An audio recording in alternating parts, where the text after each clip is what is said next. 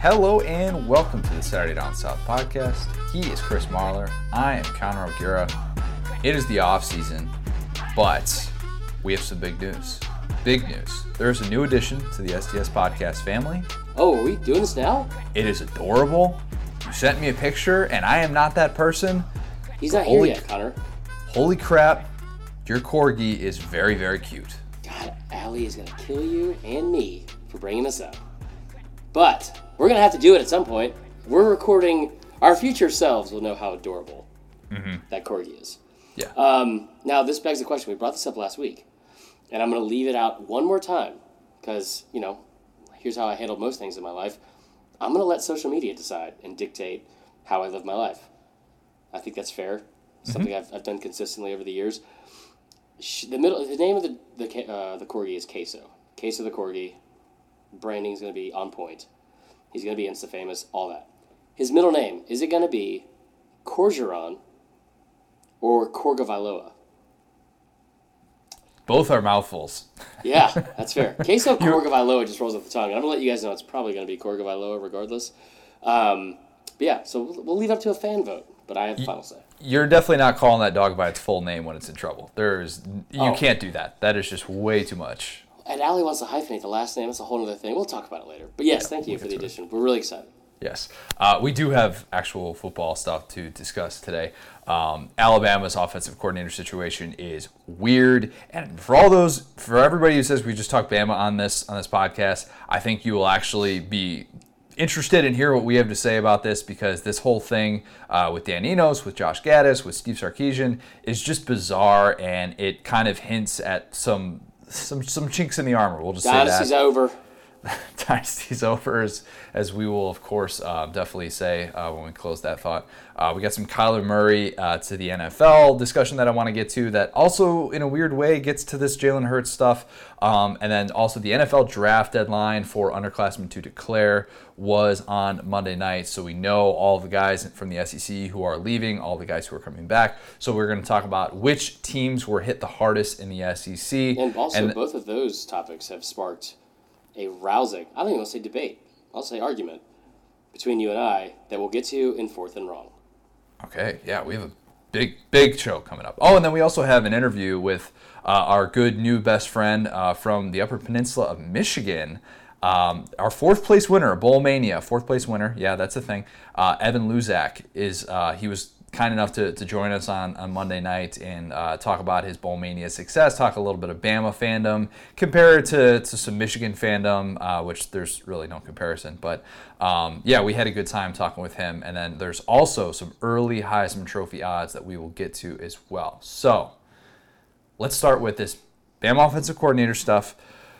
And as of right now, and of course what's going to end up happening, I know what's going to happen. As of right now, it's looking like Steve Sarkisian is going to be the next offensive coordinator of Alabama. Call him by his name. Sark. Baby Sark. Baby Sark. That's an appropriate name in the SEC West. Yeah, I feel like I agree with that. It's very topical. Baby Sark is looking like he's going to come to Bama. Chris Lowe of ESPN reported that the deal is apparently, it's looking like it's nearing some sort of final terms, all that stuff. Nothing is official yet. It's probably going to be official by the time this podcast comes out. We don't know that. But as of right now, Bama does not have an offensive coordinator. It's weird that it's taking this long to finalize it, because it's been reported several times. It has. And it makes you wonder if there's stipulations in the deal, if there's some sort of thing where, as we know, hiring Steve Sarkisian is not just an easy thing. Right. Saban has known this before. I mean, he's watched him leave after one game. And that, of course, sparked the discussion from many Alabama fans once this came out over the weekend that it was looking like it was going to happen. And a whole bunch of Alabama fans, I don't want to say they reacted quite like Greg Schiano, Tennessee. No, not that's that fair. level, but it was pretty severe. So, now I know this is going to shock you guys, and I know even though we still have some Auburn fans that think I might be too biased on this podcast, whatever. Bama fans, shockingly enough, may have overreacted to this. And it was weird to see because it's like, okay, knee-jerk reaction. I don't always have a knee-jerk reaction. we've talked about this before. I'm the same guy that said that Tim McGraw and Nelly song was the greatest song I'd ever heard in my life. Yeah, it was your worst take ever. Yeah, I regret that to this day. However, this has marinated enough to where Bama fans should stop having such awful takes and reactions to this. It hasn't stopped them at all. It's been just painstakingly frustrating to watch and funny, like frustratingly funny to watch, because it's like, yep, I expect that out of my brethren, out of my fan base. Those are my people. But then you also like, surely at some point, they'll realize that this is kind of misguided. No. So did you watch Feinbaum yesterday? Real quick? Yes, I did. Well, because you were on it, my man. Sick brag. Yes, it was. Yeah. Yes, it was. I'm assuming you only asked that because you were leading into that. No. I thought you were going to get to some of the takes that were coming out because I was watching Daryl from Columbus had the worst take I've ever heard in my entire life. And Daryl, if you're listening, which I'm sure you're not, because I don't feel like you listen to anything. I feel like you probably just yell speak a lot, or spit yell. Spit yell is what I would say. Daryl said on Feinbaum that he was talking about how he's not worried about Saban, how Saban's losing all of his coaches, and he's replacing them with drunks. And in the same breath, after judging the Sarkisian hire, he then said a good hire would be Jim Donnan. That's a real person in the world. All right. Yeah. Interesting. That's the only take that's the most glaring take that I. So as of right now, there's this resistance from Alabama fans who remember Steve Sarkisian getting hired after Lane Kiffin basically left early to take the FAU job. Not basically. I mean, he did. Midweek. Yeah, midweek.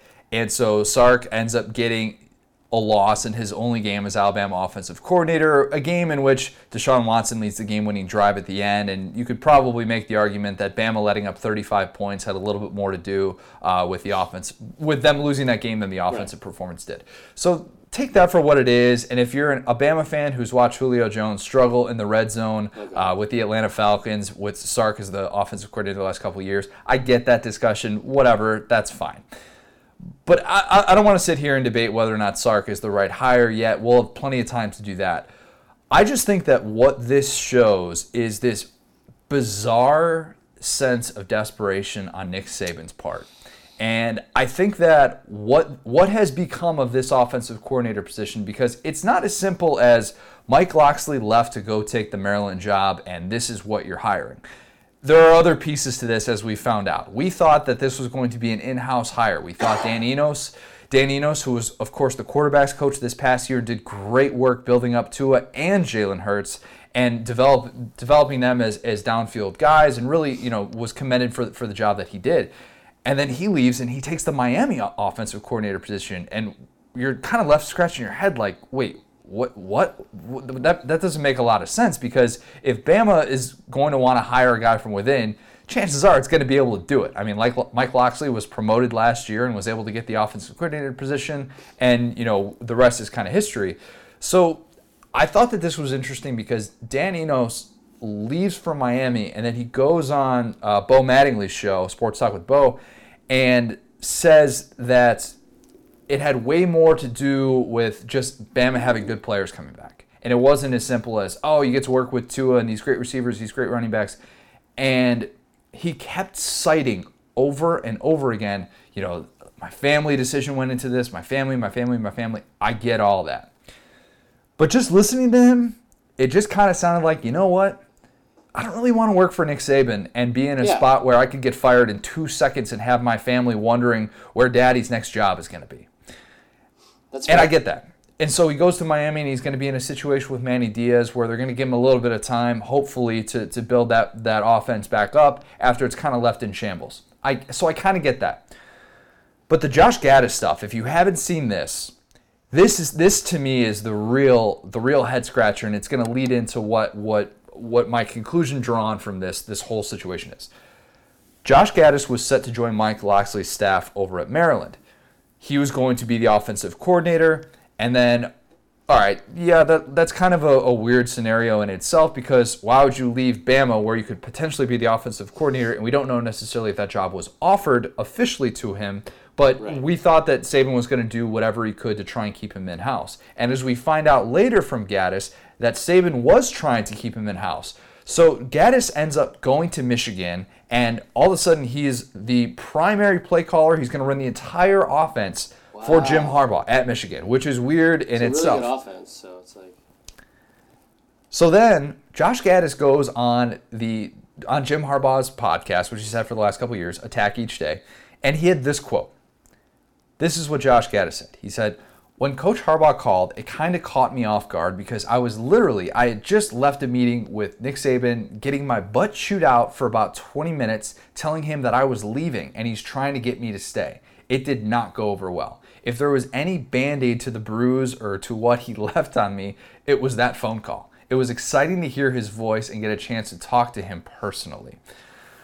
So my thought from hearing that and from kind of thinking about the comment that Dan Enos made was after that national championship where Bama just was horrible offensively after the first quarter. Yeah. Saban led his coaches. Didn't score a single point right. after having the most prolific offense in program history. In SEC history too, wasn't it? Yeah, well, I don't know, probably. It might have been. In my book. Saban, I think, was, after that title game, was livid. And he was in such a different place with his relationship with those coaches. And these guys are getting blasted because, let's be honest, they struggled in the national championship, and that's what you would expect. But all of a sudden, while that's going on, these guys are getting pursued by other places. And all of a sudden, the idea of going somewhere else where you're getting more responsibilities and it's really attractive for you, all of a sudden that looked really good to both Gaddis and Enos. And they're like, why am I going to stay here and potentially, I just put together this unbelievable season with this offense where we were best offense in school history, and I have one game, and all of a sudden it's like, I got to deal with this entire offseason. Why not just go somewhere else where I'm wanted? One game, keep going. So that to me, and I'm sorry, that's my long-winded way of saying, I'll let you step in here. That's my long-winded way of saying, I think Saban was in too tough of a place mentally for him to be like all of a sudden turn on the schmooze button and keep these guys in house. And that's why this situation got to where it is. I don't know if he has a schmooze button. I don't know either. For one, but here's the thing, and you tell me, you help me navigate through this. I'm going to hit you with some facts and I'm not going to build you up and break you down, Bama fans. I'm going to break you down the whole time because this is how we know me on this. The listeners know me. You know me. You guys know me well enough. I can't be the logical and reasonable one. How did I become the most reasonable Bama fan on Twitter? How's that possible? Yeah, okay, exactly. Osmosis? I don't know. I don't know how these things work. That's a real word. Regardless, there's no part of me that thinks that this one season or this game or this moment is why all the cracks in the foundation and the dynasty's nearing the end. I said before last year, with the parity that's happening in the SEC, it's going to be hard to replicate what he was able to do with the 5 titles in 9 years. Totally get that. Still kind of agree with that. Whatever. However, the only thing that makes me worry about Saban, on a side note, where he might be starting to age a little bit or show some cracks in the foundation, is when he said, "I love you" to the media. That was weird. That was very uncharacteristic of him. I'm not kidding. That was ridiculous. As far as everything goes with this, Josh Gaddis said on the Jim Harbaugh show, Jim Harbaugh's podcast, he said all of these things. Sure. I'm sure all of that happened, and Saban was begging you to come back, but you saw the grass was greener at Michigan, and there's a better opportunity, blah, blah, blah. You're saying that to your new employer at your new job on his podcast. I hope you can sense the sarcasm because I'm laying it on pretty thick. I don't think that all of that happened. Okay, here's the thing. And here's what you need to know about Josh Gaddis. He is not a pick up and leave guy. While his last couple months suggest that he is because he was going to get the job at Maryland, and then all of a sudden he tells Maryland, "No, I'm actually going to go to Michigan instead." Right. He was with James Franklin for 6 years on his staff. He was on his staff back at Vandy. He was on his staff at Penn State. The details of everything that happened. I'm sure that Saban was ripping him a new one, or maybe he was mad if he was saying he was leaving. I don't think it was one of these things where Saban was like, Please don't go, dude. I really need you, bro. I need you to stay." Well, no, here's the thing. I think that the idea of Gaddis being his offensive coordinator was attractive, but I'm not sure that Saban was ready to make that decision yet of do I want to bring this guy in and promote him, and that is where the struggle occurred because Saban was, I think, maybe caught, and this is going to sound crazy. I realize what I'm saying here is Don't nuts. say it, Connor. Don't say it. Saban was caught a little off guard by the whole reaction. He did not anticipate what was going to happen he anticipated what was going to happen with Loxley because we knew it for the last month. But what was going to happen with Enos and Gaddis, I think his thinking in his perfect world was he keeps both of these guys on his staff. He keeps them happy, and maybe Enos is the coordinator. Yeah, and then, you get Gaddis still doing big things with the offense and, his work with receivers. Obviously, what they were able to do this year, you can't understate that. And what he did at Penn State, obviously, as well. So, to me, this is maybe a little bit more of a sign of, we get a reminder every once in a while that working for Nick Saban every day is not an easy thing to do. I don't think that it's just not. I think everyone knows that. Here's the thing, though. Let me go back in. So, when you talk about, getting yelled at and how, maybe there was a better opportunity where you don't have to deal with this person every day, I agree with you. Remember that scene from Hook where, they're riding on the airplane? Stop referencing Hook. I've never seen Hook. Such a great movie. So the son is on the airplane. He's throwing the baseball up in the air on the plane. He's like, stop doing that. Then he goes to Neverland, and he sees, I got all this cool stuff. I get to wear this awesome wig and be with Captain Hook. That's me and my dad now. And then realizes, Run Home Jack. If you've seen Hook, you get it. I totally understand how the grass is greener kind of concept, and I wouldn't want to go to work and get yelled at every day. I have way too thin a skin for that. That being said, what was not going to happen this year from Nick Saban, he wasn't going to have his hand forced in making a decision on who his coordinators were going to be. Last year, that kind of happened. He loses both coordinators again. Pruitt goes to Tennessee. He has to promote Loxley, in quotes, to co-head coach, like assistant head coach or whatever it is. Last year, Loxley ended up being a great hire, and moving him to offensive coordinator was fantastic. It's the best offense we've ever seen. Never seen an offense even like that under Saban. The defensive coordinator position that he kept Tosh Lapoy on because he was a great recruiter, which is why he kept both of them on there, I think, and fought so hard to keep them on there. That didn't work out so well. Tosh Lapoy, that was one of the worst defenses consistently over the season that we've seen from Alabama in a long time.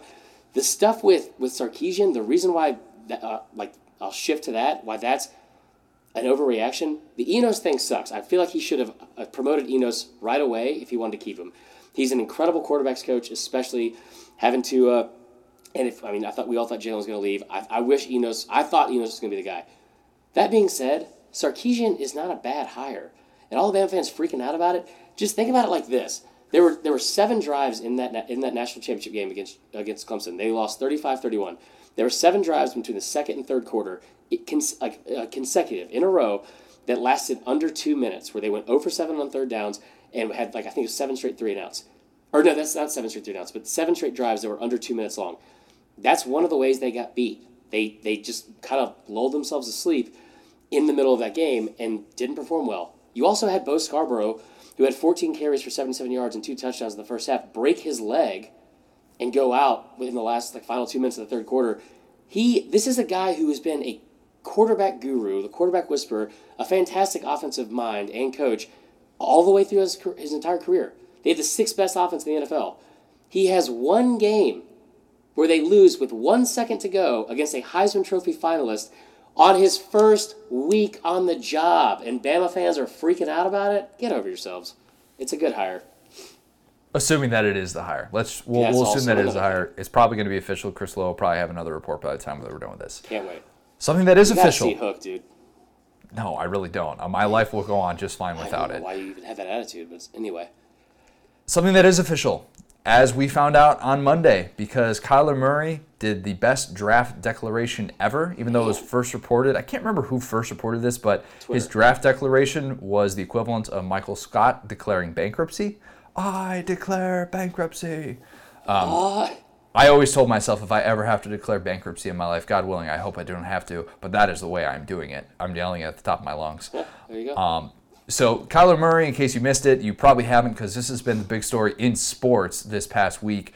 Basically told the A's, who had drafted him in the first round this past June, I want $15 million if I'm going to play baseball. God, and awesome.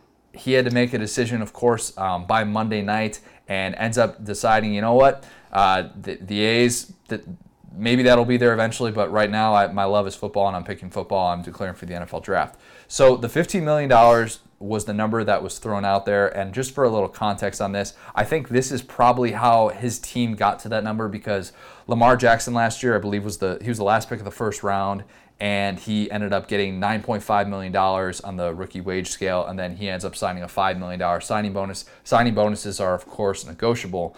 But last year, maybe this is a better example too, Josh Rosen went number 10 overall, and he got a fully guaranteed 4-year deal of $17.5 million. He gets nearly $11 million in his signing bonus. So if we're talking about some of the money here and you start to add it up, everybody is saying, oh my gosh, like how could he turn down $15 million when you're not making as much as a rookie in the NFL? No. Joey Bosa a couple years ago held out and ended up getting the biggest signing bonus for a rookie in Chargers history, and he ended up getting $17 million. So that's just off the signing bonus, and that was on top of what he was already making as a number 3 overall pick, number 2 overall pick, whatever it was. So everybody that's pointing to the money and saying that Kyler Murray just threw away a bunch of money, no, he really did. I cannot blame him one bit for doing this, and I know that you resisted this a little bit in terms of like him and the desire to play in the NFL as compared to playing in Major League Baseball. And I'm curious if your thinking has changed. Go get your money, dude. These people in the front office, I don't care if it's the NFL or Major League Baseball, they don't give a blank about you. Like, go make your money. And the fact that he was such a incredible athlete and talent on both sides. I mean, keep in mind, he had less than 250 at bats while at Oklahoma, and was drafted 9th overall. That's how big of a talented prospect he is. That's not even close to being a full season.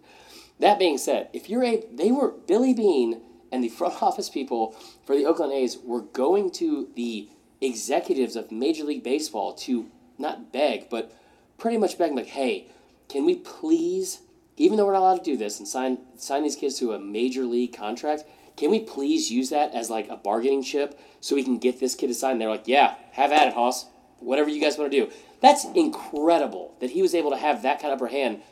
Now, I still would have gone and played baseball. I mean, because here's the thing. This has less to do with he's going to play quarterback in the NFL, right? I think he could become the first ever athlete that was drafted in the first round of both the Major League Baseball draft and the NFL draft. Not even Bo Jackson, not even John Elway, right. That happened to, which is crazy stupid that however many teams passed on both those guys in the first round of one of the sports. Regardless, it's amazing to me that there's no way for me to say this without sounding condescending, so I'll just say it, and don't take offense to this. Don't say anything about him being 5'9". He's 5'10". Goodness. He's not going to play quarterback. He's not going to play quarterback. Can we bet right now? He's going to be a first-round pick. He's going to be a first-round pick. He's going to play quarterback. And Lamar Jackson's how tall? 6'3". How tall is Baker Mayfield? 6'1". Baker Mayfield's actually not. He's 6'1" and 215. The height has nothing to do with it for me. Yeah. Okay. Here's the thing. You're saying that he's not going to make it as an NFL quarterback because he's 2 inches shorter than Drew Brees, which is ridiculous. Why is that ridiculous? Tell me one 5'10" quarterback that actually that won a Super Bowl, had an MVP season, had a long career. And don't say Doug Flutie, because Doug Flutie didn't start in the NFL until the Bills desperately needed a quarterback late 90s. Because he didn't start out in the NFL. He came out in 84 when he won the Heisman. How many people in the history of life have ever been drafted in the first round of both Major League Baseball and the NFL? That doesn't mean they're going to make it. I can tell you, Trent Richardson was drafted in the first round of football. How'd that work out? Okay, so now because one person didn't get drafted... No, I'm just saying, he's 5'10". Name a 5'10" starting quarterback that's ever had significant success in the NFL. So if Drew Brees was... just let's focus on this. Tell me one 5'10" quarterback. There's none. Yeah, but and there never will be, Connor. It's a 6-foot man's world. The game is also way different. It is no longer a pocket league for quarterbacks, that is why he's going to be drafted in the first round. But I don't want to beat that dead horse because that's first take crap. I don't care about that. Obviously, he loves playing football more. Otherwise, he wouldn't have put out this $15 million ultimatum. That's what this comes down to. Think about this, though. So you're talking about this, playing baseball, why you would want to do that over the NFL. Compare Baker Mayfield to Mike Trout. Consider that. Mike Trout is a Hall of Fame outfielder, no questions asked, who is playing in the peak of his career right now in a big market in LA.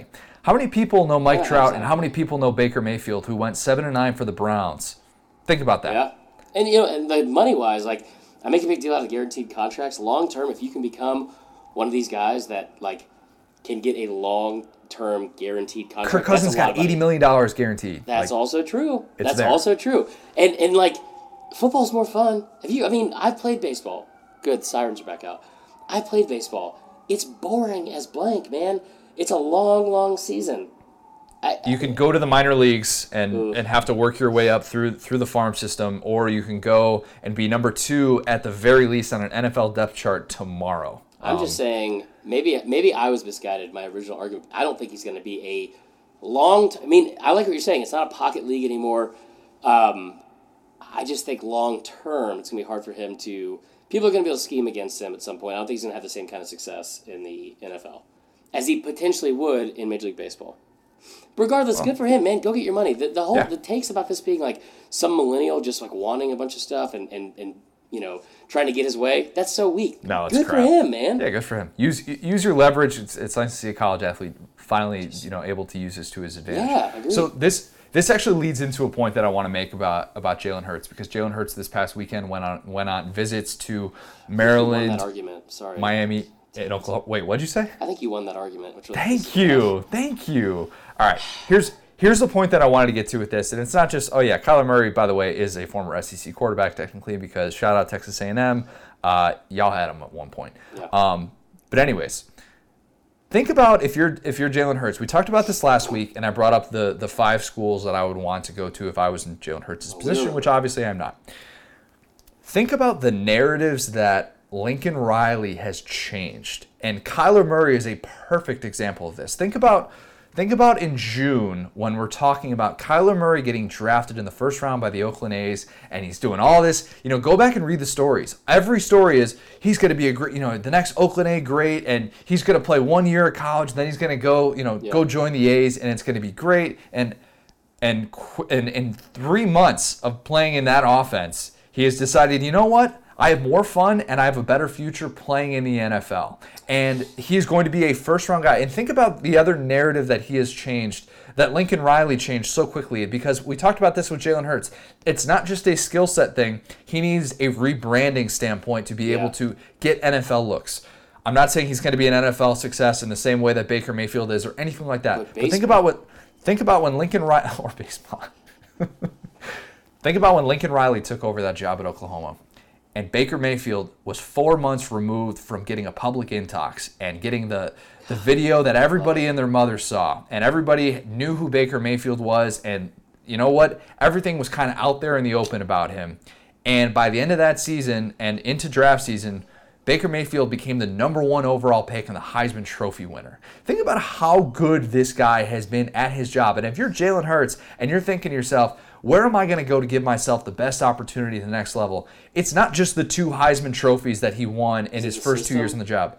And it's not just the system. The system's part of it, but it's the narrative that guy has been able to change with 2 quarterbacks that we thought we had figured out, and it turns out we didn't. And Jalen Hurts is a guy that we think we have figured out, and maybe a few months from now we're saying, you know what? Or a year from now we're saying, we thought we had Jalen Hurts figured out at Alabama, and it turns out we didn't. What if he's left-handed? Ooh, that'd be but great. Here's another good point about that. Lincoln Riley is 32 or 33 years old. I think he's like 35 now. No, he's not. He is no more than I'll look it up right now. Just like I looked at Baker Mayfield's height. It reminds me of this scene from Hook. Stop it. Oh, he's 35 years old. Shoot. I told you. I learned about everything today. All right, so here's the thing, though. Lincoln Riley, good for him, man. He really has changed the narrative. I mean, he is 35. I don't see how tall he is, so I won't bring that up. He is balding, which I don't like. I mean, it's kind of early to be doing that, so you got to wonder where his commitment is. Yeah, but you're a college football coach. You can wear a hat all the time. You're good. He wears a visor, though. He chooses not to. That's a problem for me. No, regardless, I mean, he's been incredibly impressive. I mean, like, you honestly can't, outside of winning the national championship, you can't have a better first 2 seasons. No, it's unbelievable. I talked about this with like somebody the other day, and this is kind of on topic. In terms of like relevance and how we view as college football like purists maybe, or just like people that are entrenched in this year round, and how you view why somebody is relevant. Like Michigan has won a half of a championship in the last 60 years. And that's kind of crazy to think about. They've also had they've had a couple of Heisman winners. They've had a lot of good like notable players. I mean, he hasn't won a championship in the past 2 years. He's won the Heisman Trophy. One of his players has won the Heisman Trophy in each of his first 2 years. That's crazy. Like that's never been done before. I mean, he's made to the playoffs both years. It's really impressive. So, Kyler Murray, we know, is going to the NFL. Yeah. SEC teams found out who's coming, who's going, coming back, I should say. Hopefully I make a good point during this topic, because I haven't done it yet. I feel like I'm 3 for 3 so far. Yeah, well, 2 for 1, whatever. We'll see. So the draft deadline is in the books. The deadline for underclassmen to declare was Monday, and now I think there are probably 5 teams in the SEC that I think were hit really hard, and I want to count these down, and I want to see if you agree or disagree with these. Disagree.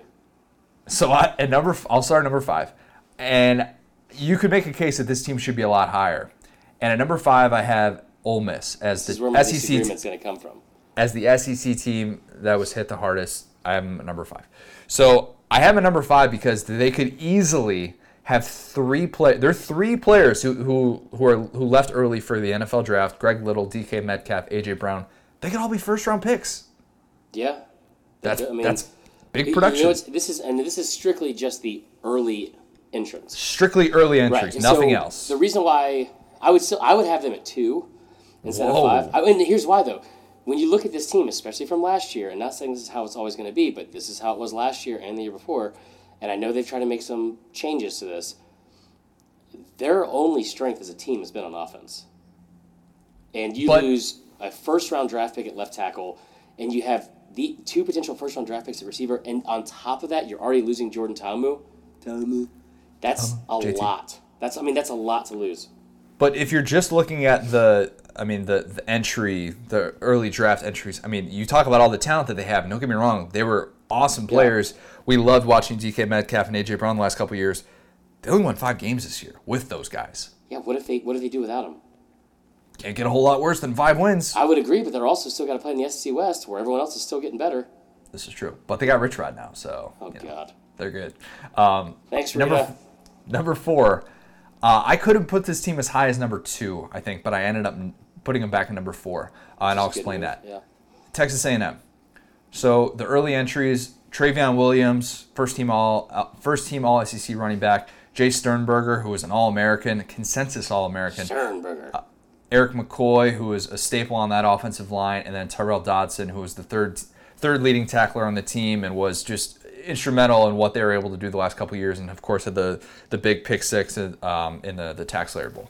So those 4 guys I almost put at number 2 just because there are very, very, very few teams in the country that had a running and a pass-catching combination as good as Travion Williams and Jay Sternberger. It's like the old NBA Jam thing. Yeah. If you can put together the 1-2 punch, they're up there. They're among the best duos in the country. Takes. Good job.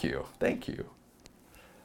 You don't have a counterpoint? You're good no, at I'm just saying it's a good point. That's all I had to say. No, Travion Williams, we brought this up a couple weeks ago, and we basically talked about how, is this going to be something we look at down the road? Like, how did this guy not have how do we not make a bigger deal out of how great of a season was?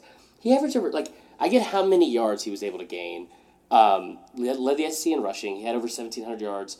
Had how many touchdowns? 2,000 scrimmage yards. Dude, that's crazy. But he also had 6.5 yards per carry over the whole season. That's outrageous. What an incredible year. And then Sternberger, I think he had the second most receiving yards of a tight end in the entire country outside the kid from UCLA. That's really impressive. He's awesome. Yeah, it was a great season. I still say that, I think they'll be able to replace those guys. Well, it's hard to get that kind of production out of a tight end consistently.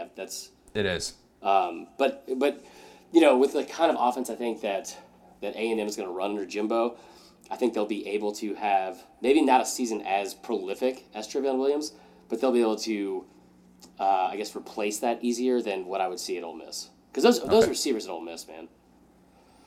Big boys. And shout out NWO. Number 3. I should explain real quick why I didn't have them higher on this list. I didn't have them higher on this list because while that 1-2 punch is great and McCoy and Dodson are studs, the 3 teams that I have ahead of them have as many guys who left early, And I could make a case that even, the best of those guys, while they might not be as good as Williams and Sternberger, I think there is still more production to replace there. So that leads into what I wanted to say with the number 3 team. And not the rest of the top 3 teams. It's just 2 and 3, but go ahead. Just saying. Number 3, I got Georgia. Georgia loses Mecole Hardman, Riley Ridley, Isaac Nada, Elijah Holyfield. So that's your 3 top receivers, 3 top in terms of receiving yards this past year, and then a 1,000-yard rusher in Elijah Holyfield. I know he's still got DeAndre Swift. He's still got Zamir White, James Cook, all those guys coming back. But if you just look at it from a production standpoint of losing those guys, losing a guy like Mecole Hardman, who we've said repeatedly, video game speed, just has a different kind of gear when you watch him compared to even some of the best in the SEC.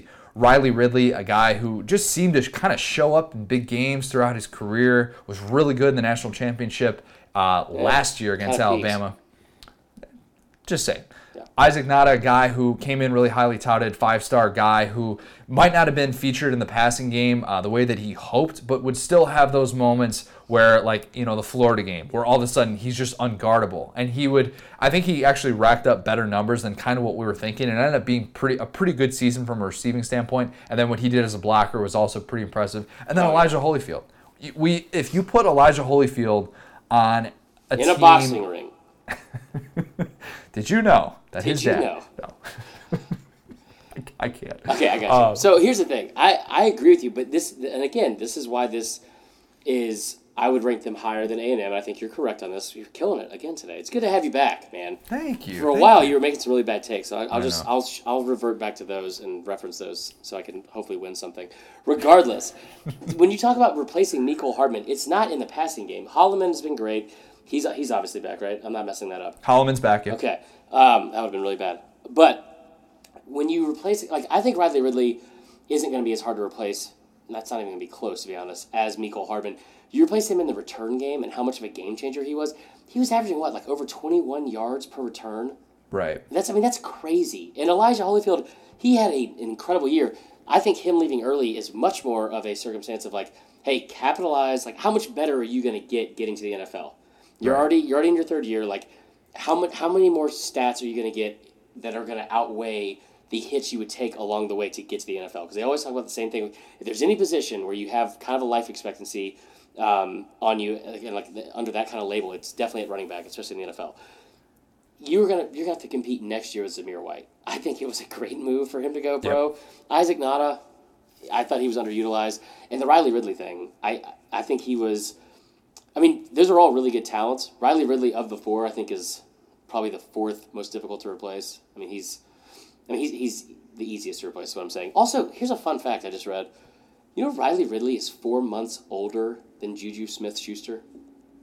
Whoa. Yeah. Well, that makes you think. Yeah, it's pretty crazy. It has nothing to do with this thing. I just thought it was a crazy stat. That is a crazy stat. Yeah. Good news for Georgia, though. Our guy, Hot Rod, somehow still has another year of eligibility. Rodrigo is coming back Hunter Renfrow for another year. Of the SEC. He really is. It's amazing. Number 2, I've got the Gators. Florida has 5 early entries for the NFL draft. Ja'Kai Polite, Voshon Joseph, Chauncey Gardner-Johnson, Jordan Scarlett, Juwan Taylor. That's some big time production. Juwan Taylor might end up being the only first round. Well, Ja'Kai Polite will be in the first round. But when you say Juwan Taylor, remember we did the top 20? This is where I had my meltdown when you were like, all right, the top 20 players in the SEC, and I took it as okay, I got to include everything into my rankings. All the draft stuff. And I was looking at all the draft stuff, and I was like, Juwan Taylor? What in the hell is this?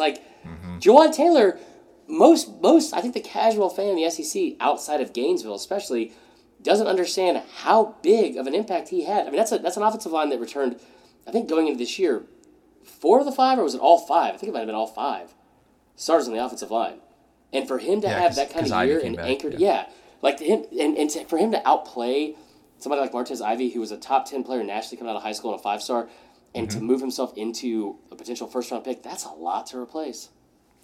Yeah, that to me, I don't think Dan Mullen was expecting that amount to lose 5 guys early to the NFL draft. I think we kind of take that for granted, but That's just kind of the byproduct of having a really good season. And when you win 10 games, you win a New Year's Six Bowl, and these guys, Chauncey Gardner-Johnson was awesome. Yeah. Awesome against Michigan. Loudest stadium ever because of you. It wasn't he didn't have the interception. It was Brad right. Stewart.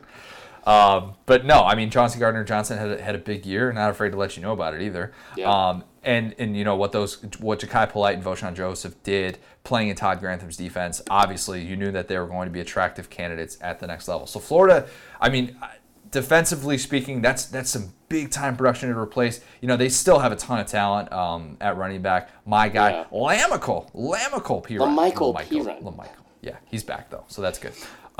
But Florida having to replace a lot of talent. So number 2, I think, is fair, but I did debate. I did kind of shuffle around of what I want to do with Florida, A&M, and Georgia. I settled on Florida at number 2.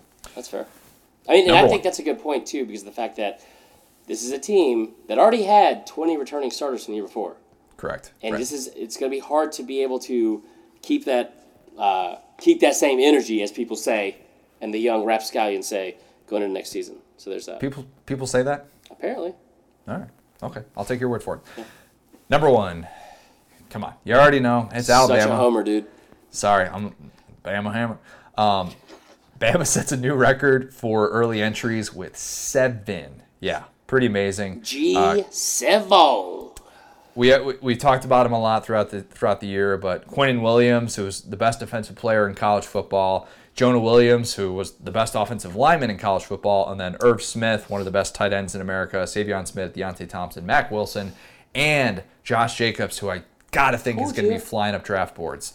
Told you the Josh Jacobs things that he was gonna like that. That was so obvious to see late in the year. It was like, man, that kid is he's making himself some money from November on. The amazing thing about this, too, is that you would look at that list and think, all right, typical Bama, whatever, these early entries. If you actually kind of dig a little deeper and look at 3 of the 7 guys were actually not top 100 recruits. Quinnen Williams was a guy who was outside of the top 100 and, was a redshirt sophomore. And obviously we talked about his rise and how quickly it was in this year in replacing Payne. And then, having guys like Jacobs and Irv Smith who came in as 3-star recruits. And that is so rare at Bama in itself. And for them to have the seasons that they did, I think it's a testament to their development and what those guys have been able to do from a work ethic standpoint. To rise up the depth chart is hard enough to do at Bama, and then to succeed in the way that they have, to me, that's really what's more of the crowning achievement for this class of early entries. Yeah, I mean, it's tough to see. Also, here's why I didn't like it, outside of being a Bama fan. And the reason why they're number 1, just so nobody gets it confused. And again, Connor made this list, not me. So Connor made this list. The reason why this is number 1 is because, we've gotten to this, I don't want to say lazy mindset of just kind of assuming, not you and I, I'm talking about the rest of the country, getting into this, America, getting into the same mindset of this is what Bama does. It happens every year. Who cares? Same thing with the coordinators. They lose them and they replace them. Blah, blah, blah, blah, blah. 7 underclassmen is unprecedented from Bama. 5 really was the previous high, and it happened only twice in the 12 years that Saban's been there. Now, Bama has had a number 1 overall draft pick for 10 straight years, which is crazy. That being said, I figured Quinnen was gone. I was hoping that the rest of the country would kind of, the last lingering taste in their mouth would be that terrible, terrible video of him on the sidelines in the championship game with that snot bubble coming out of his nose. And I thought that might hurt his draft stock. It didn't hurt enough, which sucked. So I knew Jonah Williams would be gone, and he deserves to be. He was fantastic, just like Quinnen. I mean, all these guys. But when they usually announce it in one fell swoop. Josh Jacobs, Quinnen, Jonah, and I think Irv Smith, they all announced last Friday. I thought that was over, because then I was like, all right, cool. We still get Savion Smith back, who had to be carted off the field. So I didn't realize that was a thing. And keep in mind, I've also, like I said, been sick, so I wasn't constant up to date on this. Deontay Thompson, I was wondering why he wouldn't have announced, because I was like, he's a definite top 20 pick, first round guy. Why would he not go? Mac Wilson really surprised me, because Mac Wilson, I thought, I don't care how this sounds, he's a great linebacker. He's done a great job while at Bama. I thought that he flat out played himself out of being a first round pick in the national championship game. And he is also going to be going. So there will be some bad film on him, and he's someone who, in this day and age, the ability to cover from sideline to sideline as a linebacker, doing the Devin White things, I think is what teams are coveting in this era of spread out offenses, and he's going to have some knocks on him. So you're definitely right from that standpoint. And physically, those are two different linebackers. Very, very different. I mean, very, very different. Yeah, but I mean, it's good for them. I'm happy for you. Whatever. Let's move into something else, though. SEC was hit hard, but you know what? If you're a fan trying to recover from your loss of early draft entries, maybe you need some good old-fashioned Texas Pete. That's what you use to drown your sorrows in, right? I do. So it's the start of the new year. We've talked about this before. Time for changes. I'll tell you one thing that's not going to change for me, and that is my overusage of Texas Pete. Last night, Connor, I embarked on one of the, I don't want to say more humbling, I'd say more humiliating nights as a man that I've had. It's the offseason. As you know, same with your wife, same with my fiance, they had to watch a lot of football. Last night, I had to help make a HelloFresh dinner, which was Lauren Conrad's chicken tacos, Connor, before we watched The Bachelor. Yeah, who doesn't? It wasn't great. But I tell you what made it better, Texas Pete. Doused it in that. That's the only thing that made me feel better about 2 hours of watching The Bachelor, followed by some kind of bland tacos that were only saved by our good friends, TP, Texas Pete. Now, we talked about how we can't tailgate in the offseason. Tell you what we can do if you're trying to lose weight, kale-gate. Yeah, Ooh. That's right, kale. You know, the superfood, as they call it. Not always great. Tell you what it's great with, some Texas Pete. So, make sure you check out our friends Texas Pete at your local grocery store, at your local bodega. I don't know where you live. I honestly don't know what a bodega is. Regardless, go get some Texas Pete wherever it's closestly sold. That's not a word, but you know what I mean. Check out TexasPete.com/tailgating for some great recipes and videos, including yours truly. There you go, Texas Pete. You know how I said my favorite SEC game, my favorite SEC in-game drinking game was every time Elijah Holyfield's dad is referenced. For The Bachelor, it's every time they reference Colton being a virgin. Dude, let's talk about it for 2 seconds before we intro our good friend Evan. I had to watch The Bachelor last night. That kid sucks. Oh, he's the worst. He's the worst, man. He looks like if Blake Griffin never hit puberty, which I said last night. He's just tough to watch. And I tell you what, I put this to a fan vote last night. Miss Alabama from Tuscaloosa is on there. So it's like a seamless transition. She actually said Roll Tide during the show. So I was like, all right, cool, I can get behind this. God, watching them interact was probably more painful to watch than the Bama-Clemson game. That was awful. He does not have an electric personality. And they did stand-up last night. Yikes. It wasn't quite stand-up. It was a little bit different. They stood up. I heard from a friend. At least. I'm definitely not in 2 different Bachelor pools. Yeah, that's all I'll say about it. Speaking of Bama fans, we interviewed our 4th-place finisher, Evan Luczak. He is a Bama fan. Yes, he is. But we got into some interesting stuff with him. Had a surprising answer to the most famous family food question that we have. Yeah. And it was fun. It was fun getting to talk with him. We appreciate Evan coming on. So here is that interview with Evan Luczak.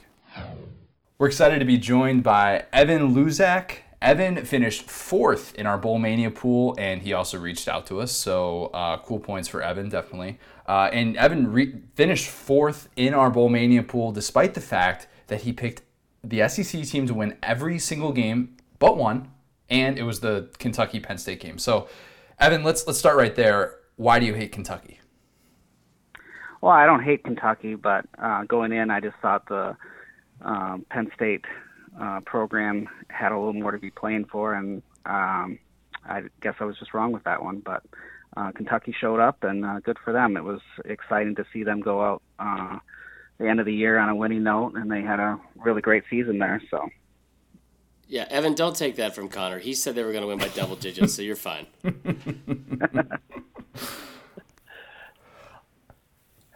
Evan, I got a serious question, though. More importantly, probably for you. How pumped were you to finish 135 spots ahead of Marler? Well, I was pleasantly surprised. Like when I first started making the picks, it was like, okay, this is a lot of games, but no, I was very pleased to be up there towards the top for the whole time. Very humble, just like any Alabama fan, like that. Evan, how long have you been listening to the podcast, man? Oh, probably about 6-7 months now. I recently changed jobs last spring, and now I have the opportunity to just put some headphones on at work and able to download podcasts and listen at work and in the car sometimes. So been enjoying it for quite a while. I went through the off season and really enjoyed it during the season this fall. So. Well, we appreciate that. We appreciate you listening. We know that people kind of, one of the cool things about getting to do this is that we've had people who've reached out to us and say they listen from all over the place. It's not just people who listen from, the SEC region of the country. And we know that you live in Michigan, but you're a Bama fan. So tell us kind of how that came to be and how you deal with that living up there in Big Ten country.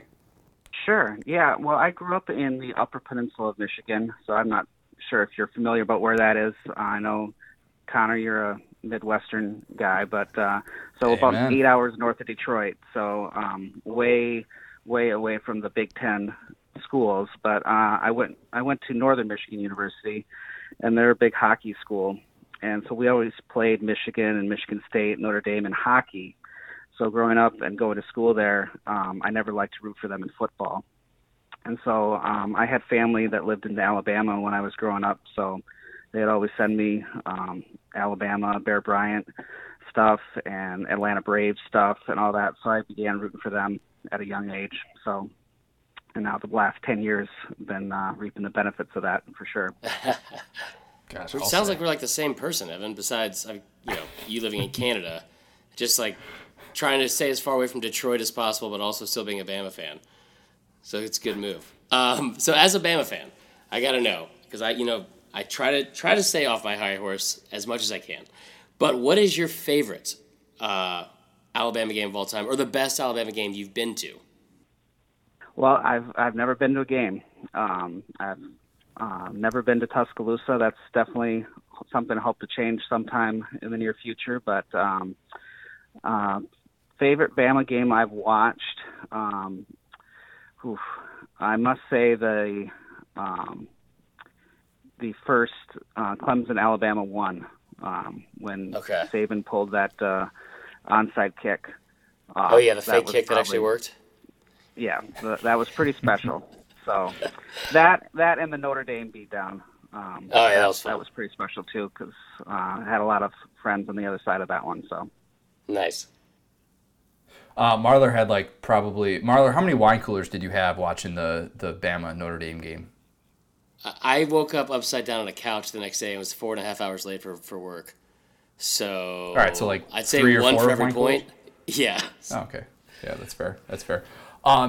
Evan, I got to know your reaction to watching this title game. Very unfamiliar for Bama fans. You talk about experience in the last 10 years and just this unprecedented loss. Give me your reaction as a fan watching this game going in. Give me your reaction of when you realized that this game was just not going to be Bama's night, and what it's been like in the week-long hangover since then. Sure.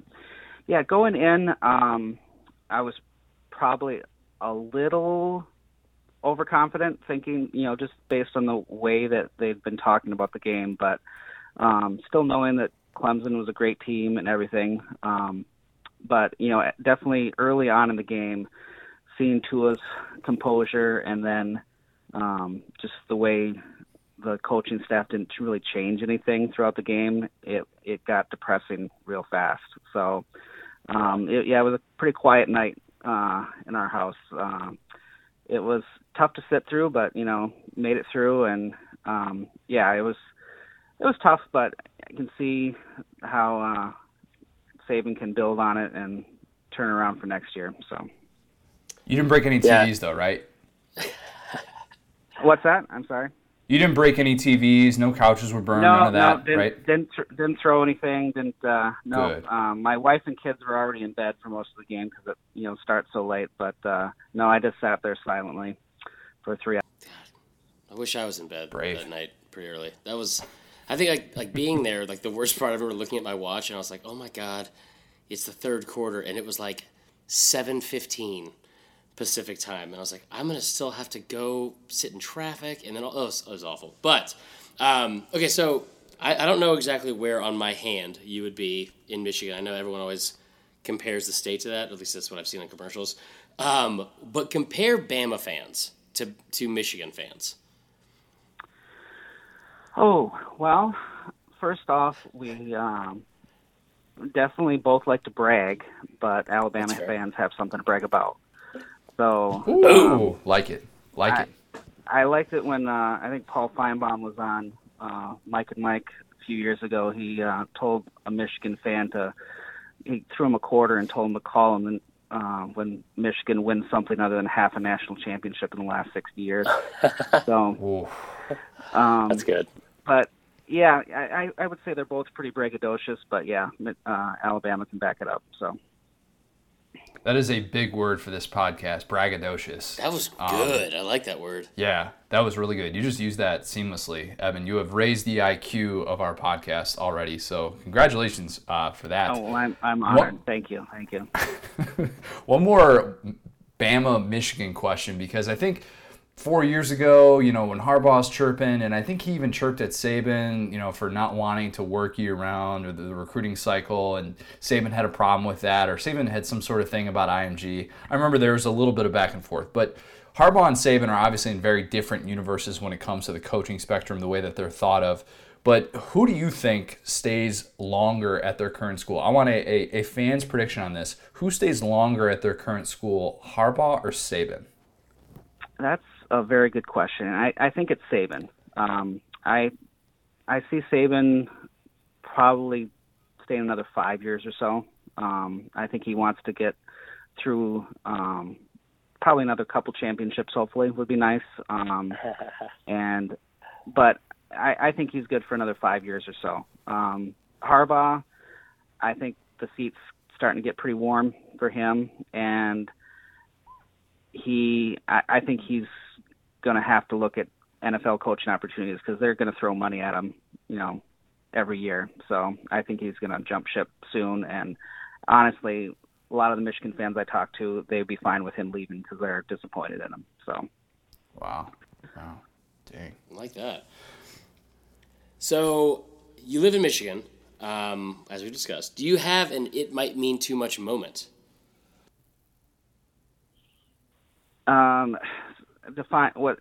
Define that for me again. What's the worst thing you've ever done as a fan?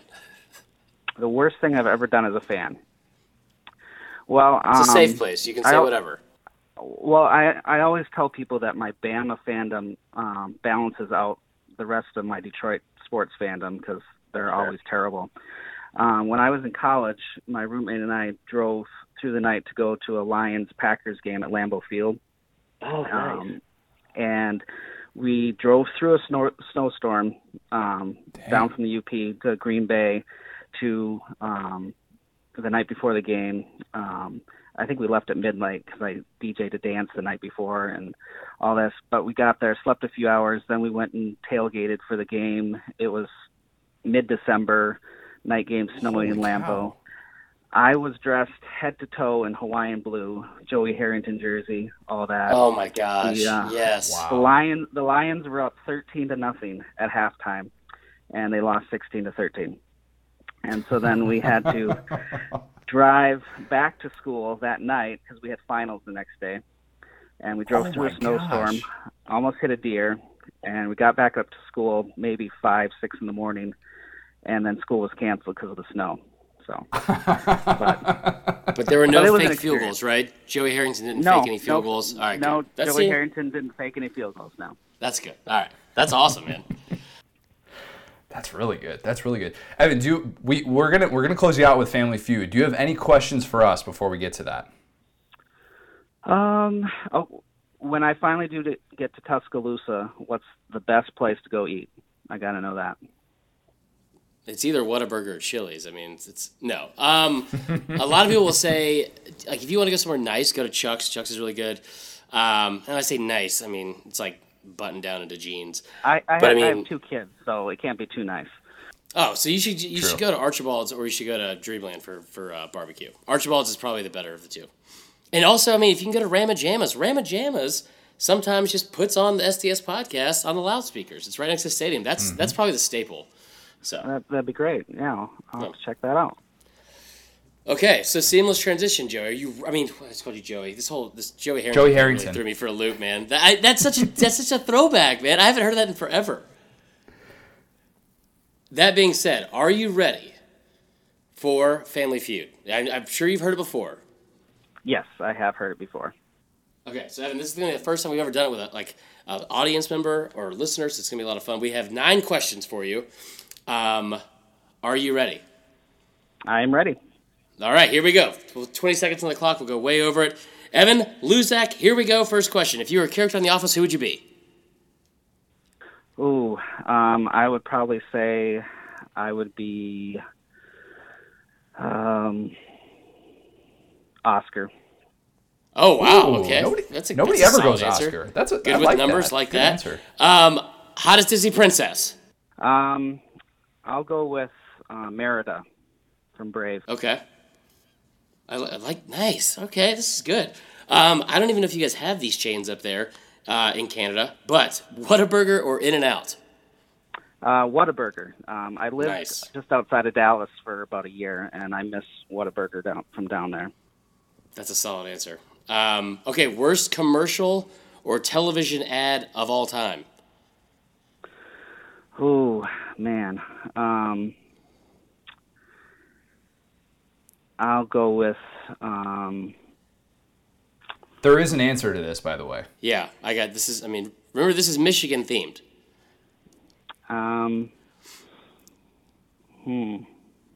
Worst commercial.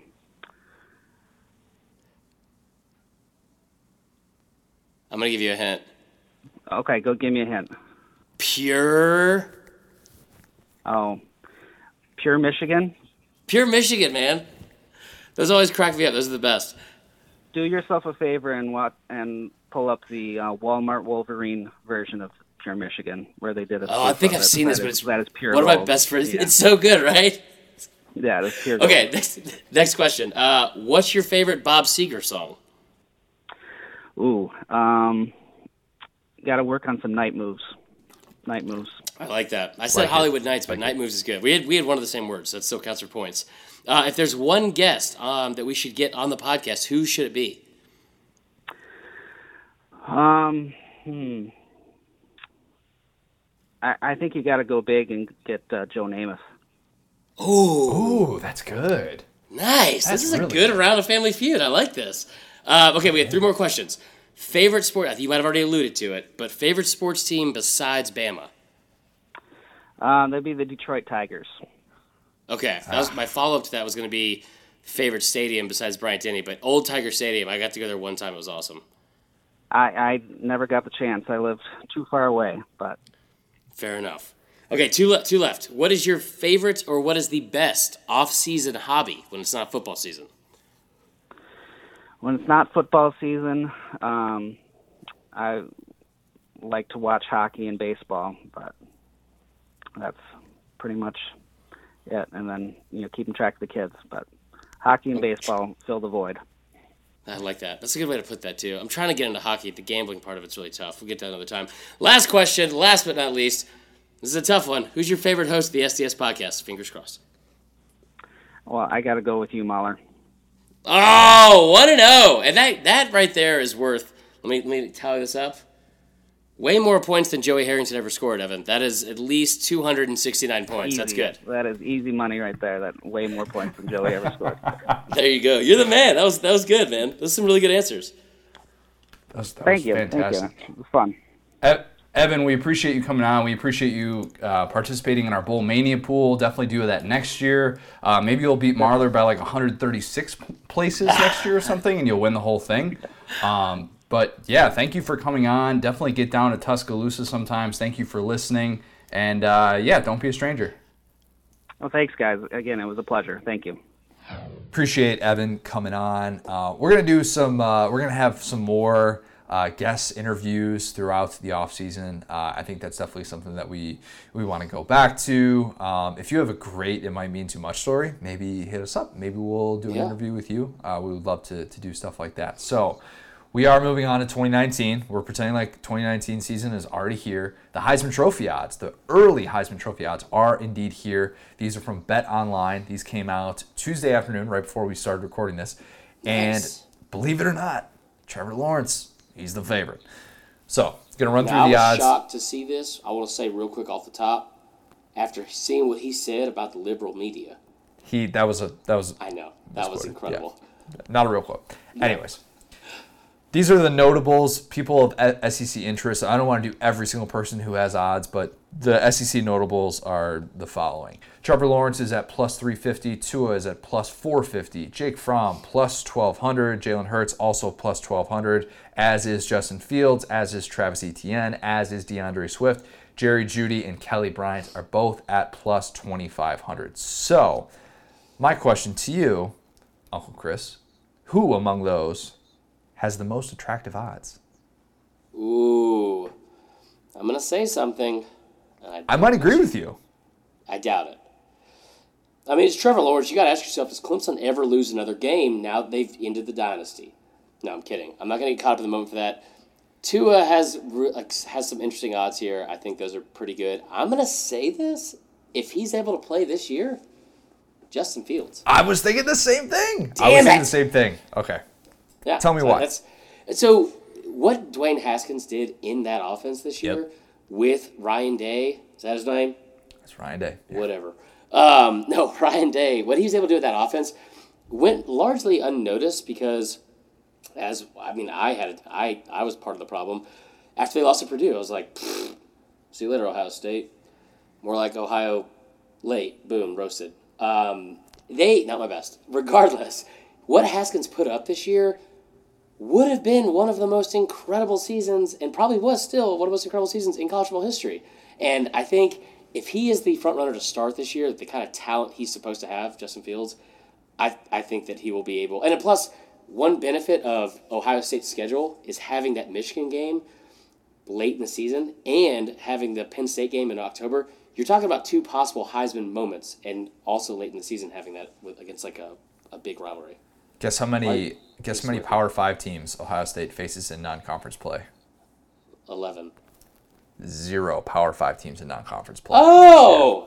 How the turntables. By the way, shameless plug. Get over to Saturday Tradition if you want to read me bashing the new Big Ten scheduling, which is somehow decided that non-conference play, not that important. We all of a sudden don't think that Power 5 teams are that important to add to our schedule, but that's a different discussion. And if you want to see me do hot takes on cashew dip that's flavored like queso, go to my Instagram stories. Go ahead. I agree with you that Justin Fields has the most intriguing odds, and I'm not saying, because I know we do this thing with transfer quarterbacks where all of a sudden we hype them up, but here's the thing on Fields, and I'm glad you brought up Ryan Day and the offense, what they were able to do with Haskins. Hate us. No, I'm not saying that Fields was necessarily going to be the guy at Georgia, and that him leaving makes sense in many ways. And if he is able to play this year, that's what it's looking like. Because if he wasn't able to play, and if there was a strong sentiment that he was going to have to sit out, Tate Martell wouldn't be visiting every school in the country right now, but he is.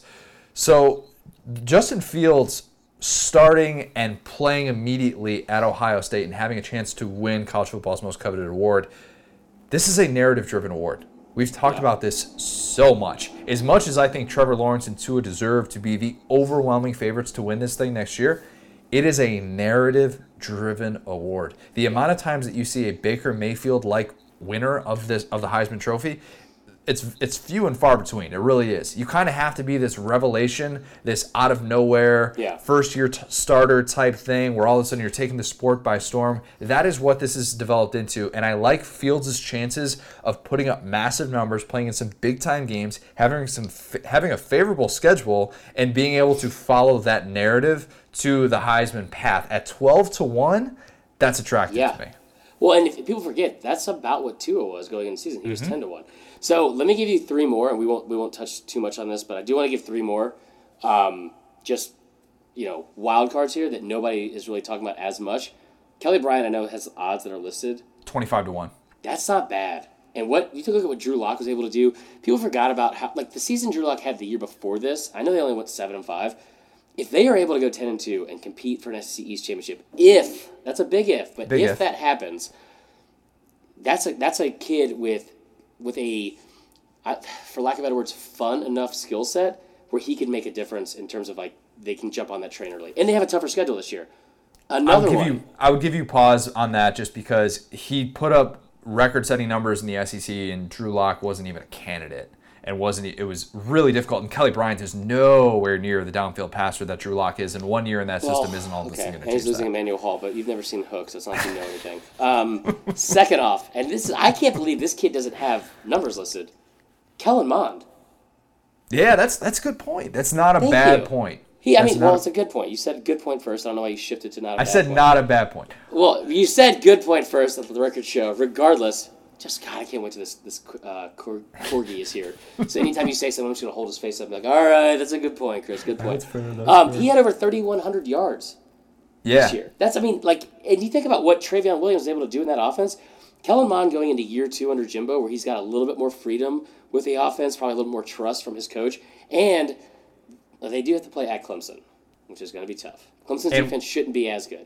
But that's also a big moment for him on a big stage, and they get Bama at home in the same month. So if he's able to have a big September, you know how we love to name September Heismans. This is true. He'll lose it by November. But regardless, those first 2 months are going to be sick, Kellen Mond. I wouldn't be surprised to see Kellen Mond get Heisman odds by the time the first month of the season's over. Maybe going into that Bama game, which is going to be after the bye week for A&M. He does lose his 2 biggest weapons, as we talked about earlier, in Travion Williams and Jay Sternberger. But still. Sorry for the cough, y'all. So last but not least, I'm going to throw you a bone here because you haven't talked about him once. Okay. This entire damn podcast. Keaton Thompson. Now, this is the most short-sighted thing I have ever said, and I'm only saying it to be nice. I don't know why I am. I love it. Most of the times you bring him up, it's so stupid. But regardless, Keaton Thompson, in the one game he had as a starter, having 7 touchdowns, I don't care if it's against an FCS school. Keaton Thompson, in year 2 of Joe Moorhead era. I wish I didn't bring this up at all. Let me go back and say Zamir White. Let's close it out. Let's go to 4th and wrong. Before you say anything about Keaton Thompson, let's skip to the next topic here. 4th and wrong is back and in charge here, guys. So we sent out on social media not only what my middle name of my dog is going to be, Queso the Corgi, Corgeron, or Corgo Vailoa. It's going to be fantastic. 4th and wrong, some of the best non-football related questions from you guys on social media. First question from DC Carter 2010. He's always a fun follow on Twitter, by the way. Or not follow, he follows us. But you know what I'm saying. He's always chimes in with some good stuff. Favorite bar story in college? I know you've got a ton of them, bro. Yours is going to top mine, so why don't you just take this one? So, favorite, I wouldn't say it's my favorite bar story, but one of the best bar stories. We were coming back from a formal in Atlanta, some 80 pie thing, and what do you call it? We had, I don't even, see, I've got so many, I don't know if this is the best one. Anyway, I remember coming back, and I get a text from my buddies, and he was like, hey, where are you at? Are you coming out tonight? And I was like, yeah, I'm heading back from Atlanta, but I'll probably see you guys an hour and a half. I'll be out. And they're like, all right, cool. Ben Roethlisberger's at the Brick. Oh. And then I was like, excuse me, what? And so they send me this grainy picture from some flip phone because it's 2007, and it's Ben Roethlisberger in the middle of the bar after buying 60 shots for everybody. It was what is happening? Why is Ben Roethlisberger there? And that was the infamous night that all that stuff happened. Yeah. Whoa. And I was outside of Capital City.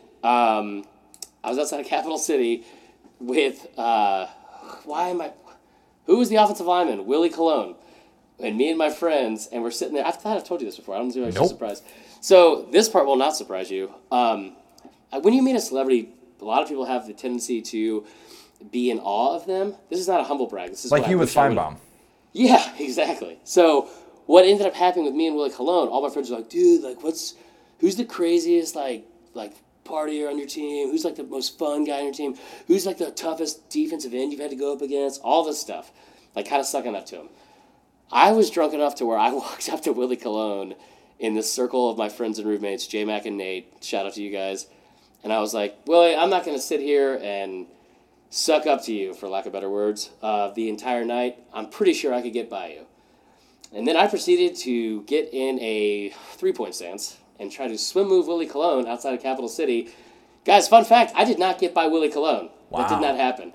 And then I went home, and the rest is history. I'll never forget the next day when all this stuff happened. Or maybe it was like the next Monday I went into class. I was in a PR class, and my, TMZ, everybody had descended on Milledgeville. And they were, shelling out money for, do you know anything about what happened? And I knew exactly what had happened because the girl that the whole incident happened with was very close to one of my roommates. And I remember TMZ texted me or called me, and they were like, we'll give you $300 for the story. And I was like, done! And I walked into my PR class, and my teacher was like, I'm so proud of all of you, because I'm sure you've been approached for not having the lack of integrity and the journalistic integrity to succumb to those kind of pressures and take the money and and to have done the right thing. And I was like, yeah, totally. So I ended up not giving the story. That was probably one of my best bar stories from college. Yeah, I was right. That was going to beat whatever I was going to say. Okay, fair enough. All right, number 2. I mean, it's about time I had a win today. Let's say that. Number 2, this is from JP Woolley on Instagram. What is the best potato chip? I love kettle cooked barbecue chips. Yes! Money in the bank. Can't go wrong with that. What you drink. Yeah. Okay, so mine is going to be, that's a close second, because the consistency and texture of that, Money. on point. Golden Flake Sweet Heat barbecue. Ooh, never had them. That's good stuff. I was really worried you were going to say something stupid, like I said earlier, about oh yeah, Lay's came out with this new Ramadan soup and matzo ball flavor. No, it's real bad. Ramadan soup's not a real thing. That's incredibly insensitive. I will say though, I used to back in high school, barbecue Lays. I could eat those by the bag full. I haven't eaten them in a long time. They're so second tier. They're third tier maybe. They're very flimsy. The kettle cook, you got to get it for the crunch and all that. Yeah, definitely my go-to. It's amazing how far we've come with barbecue chips. Number 3, this is from Brett Myers 0917. Which SEC coach had the worst 10-year challenge photo?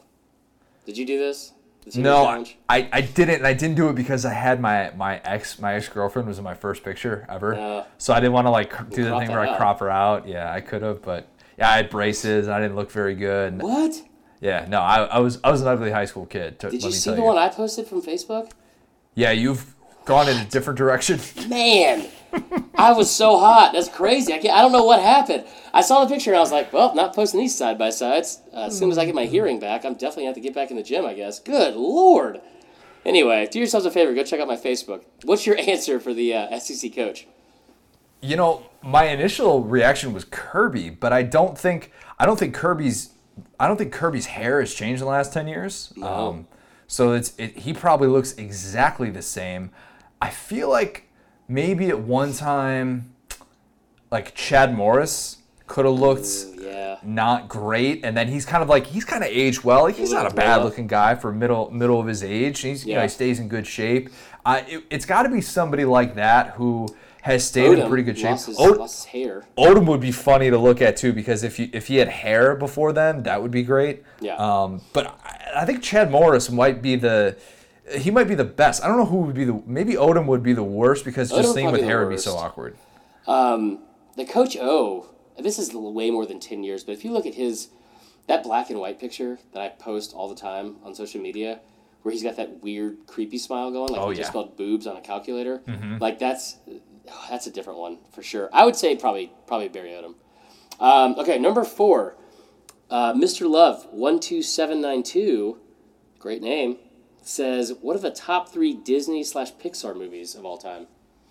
Of all time? I mean, I think you got to go Toy Story. Toy Story is definitely part of that conversation. This is why I didn't do the follow-up question that he had, which was Disney or Pixar, because I knew you were going to say something stupid like that. What are you going to hate on Toy Story for? I'm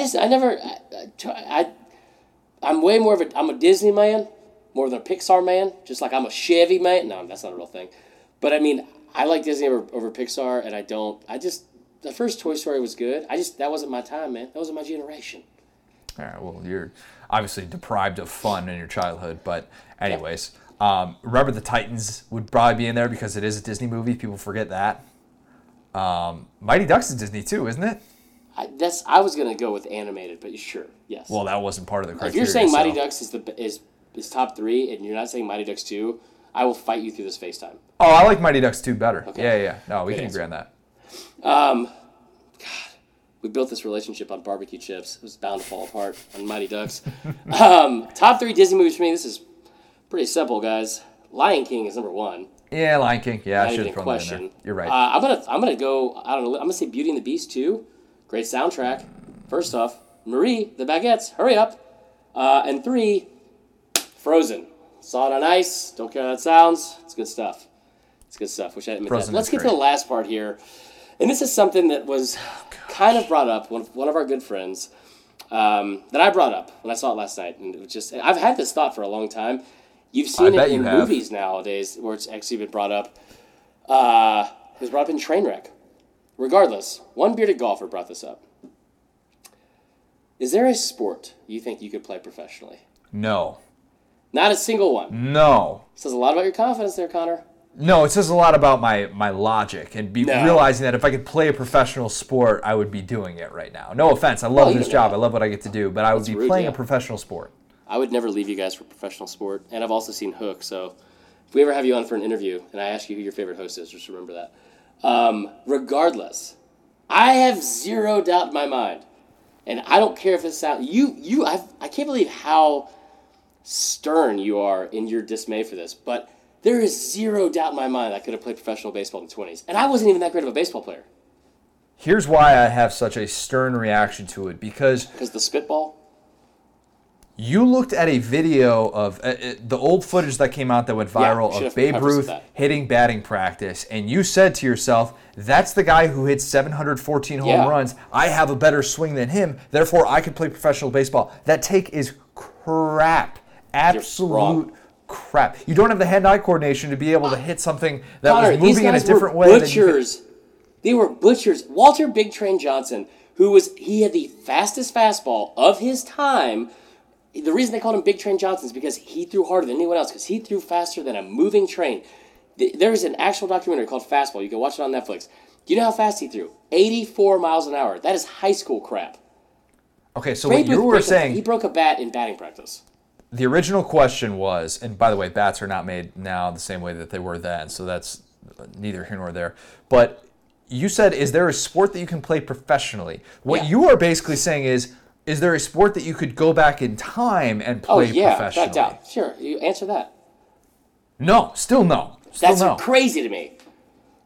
Do you realize how hard it is to play in the dead ball era where they could put anything on the baseball and they can make it move in ways that nobody could predict? Nobody. Yeah, and having a bunch of white, what do you call it, like mediocre athletes that were playing in basic like wool uniforms, I guarantee you I could have played. So are you saying you could play this right now, or are you saying like 10 years ago when I played college baseball, and I was not a good college baseball player. And ask anybody that played college baseball. That should be the next question. Do you think you could have played in the 20s? Because I guarantee you I could have. My brother was a D1 baseball player. He's a starting first baseman. I don't think he could have played professional baseball. Ask him as soon as we get off the phone here. All right. You keep living in your fantasy land. You keep living in your fantasy land where you watch Babe Ruth film and you think to yourself, I can do that. Very comfortable here in my fantasy land.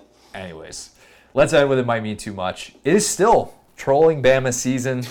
You love this. I know you did. You took great joy in this. Auburn fans descended, some at least, descended on Clemson's victory parade because there's probably more than two.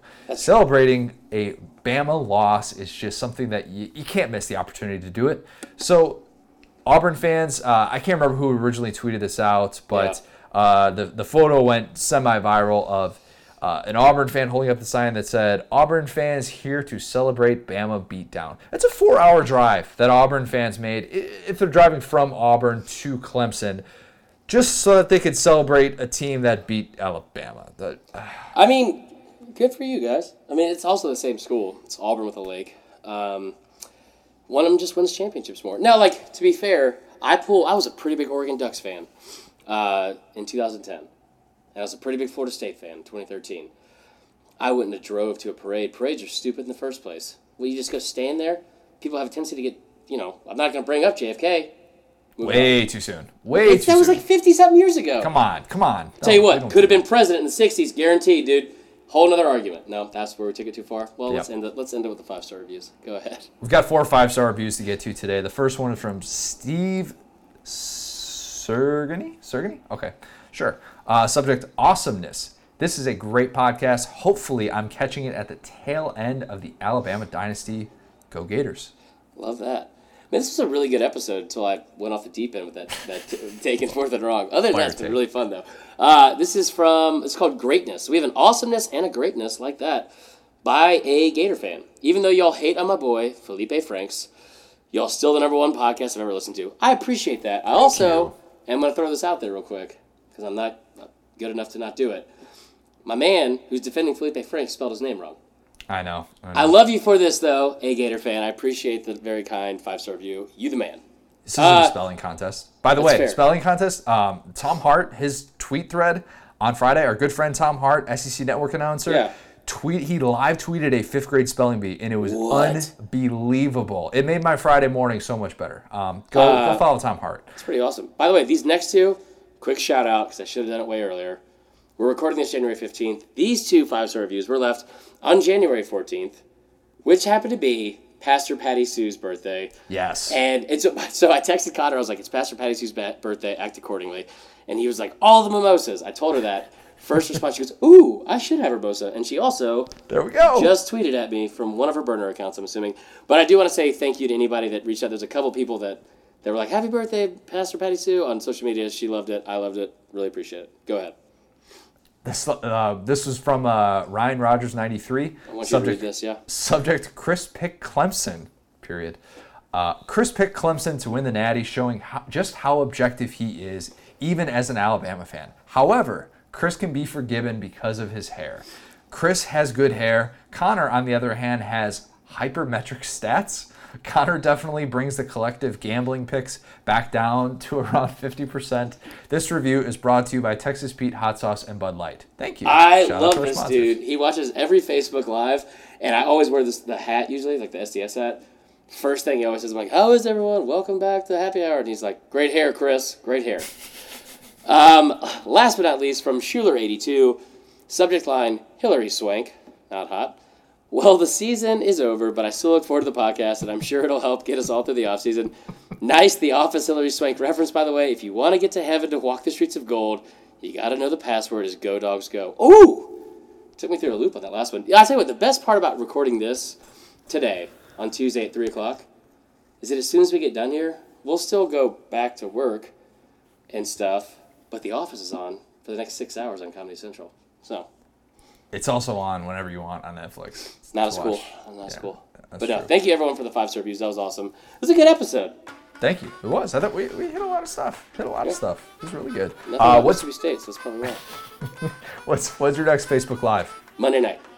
Monday night still. We're sticking with that schedule.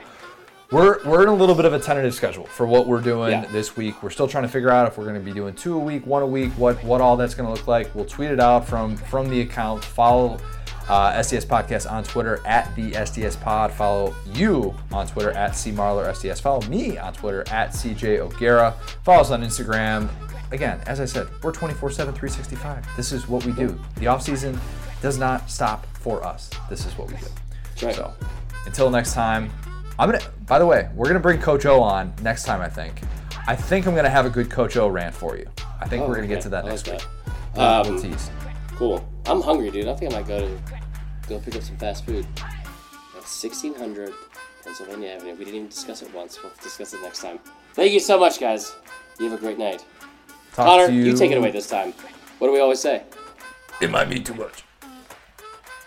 Talk to you guys later.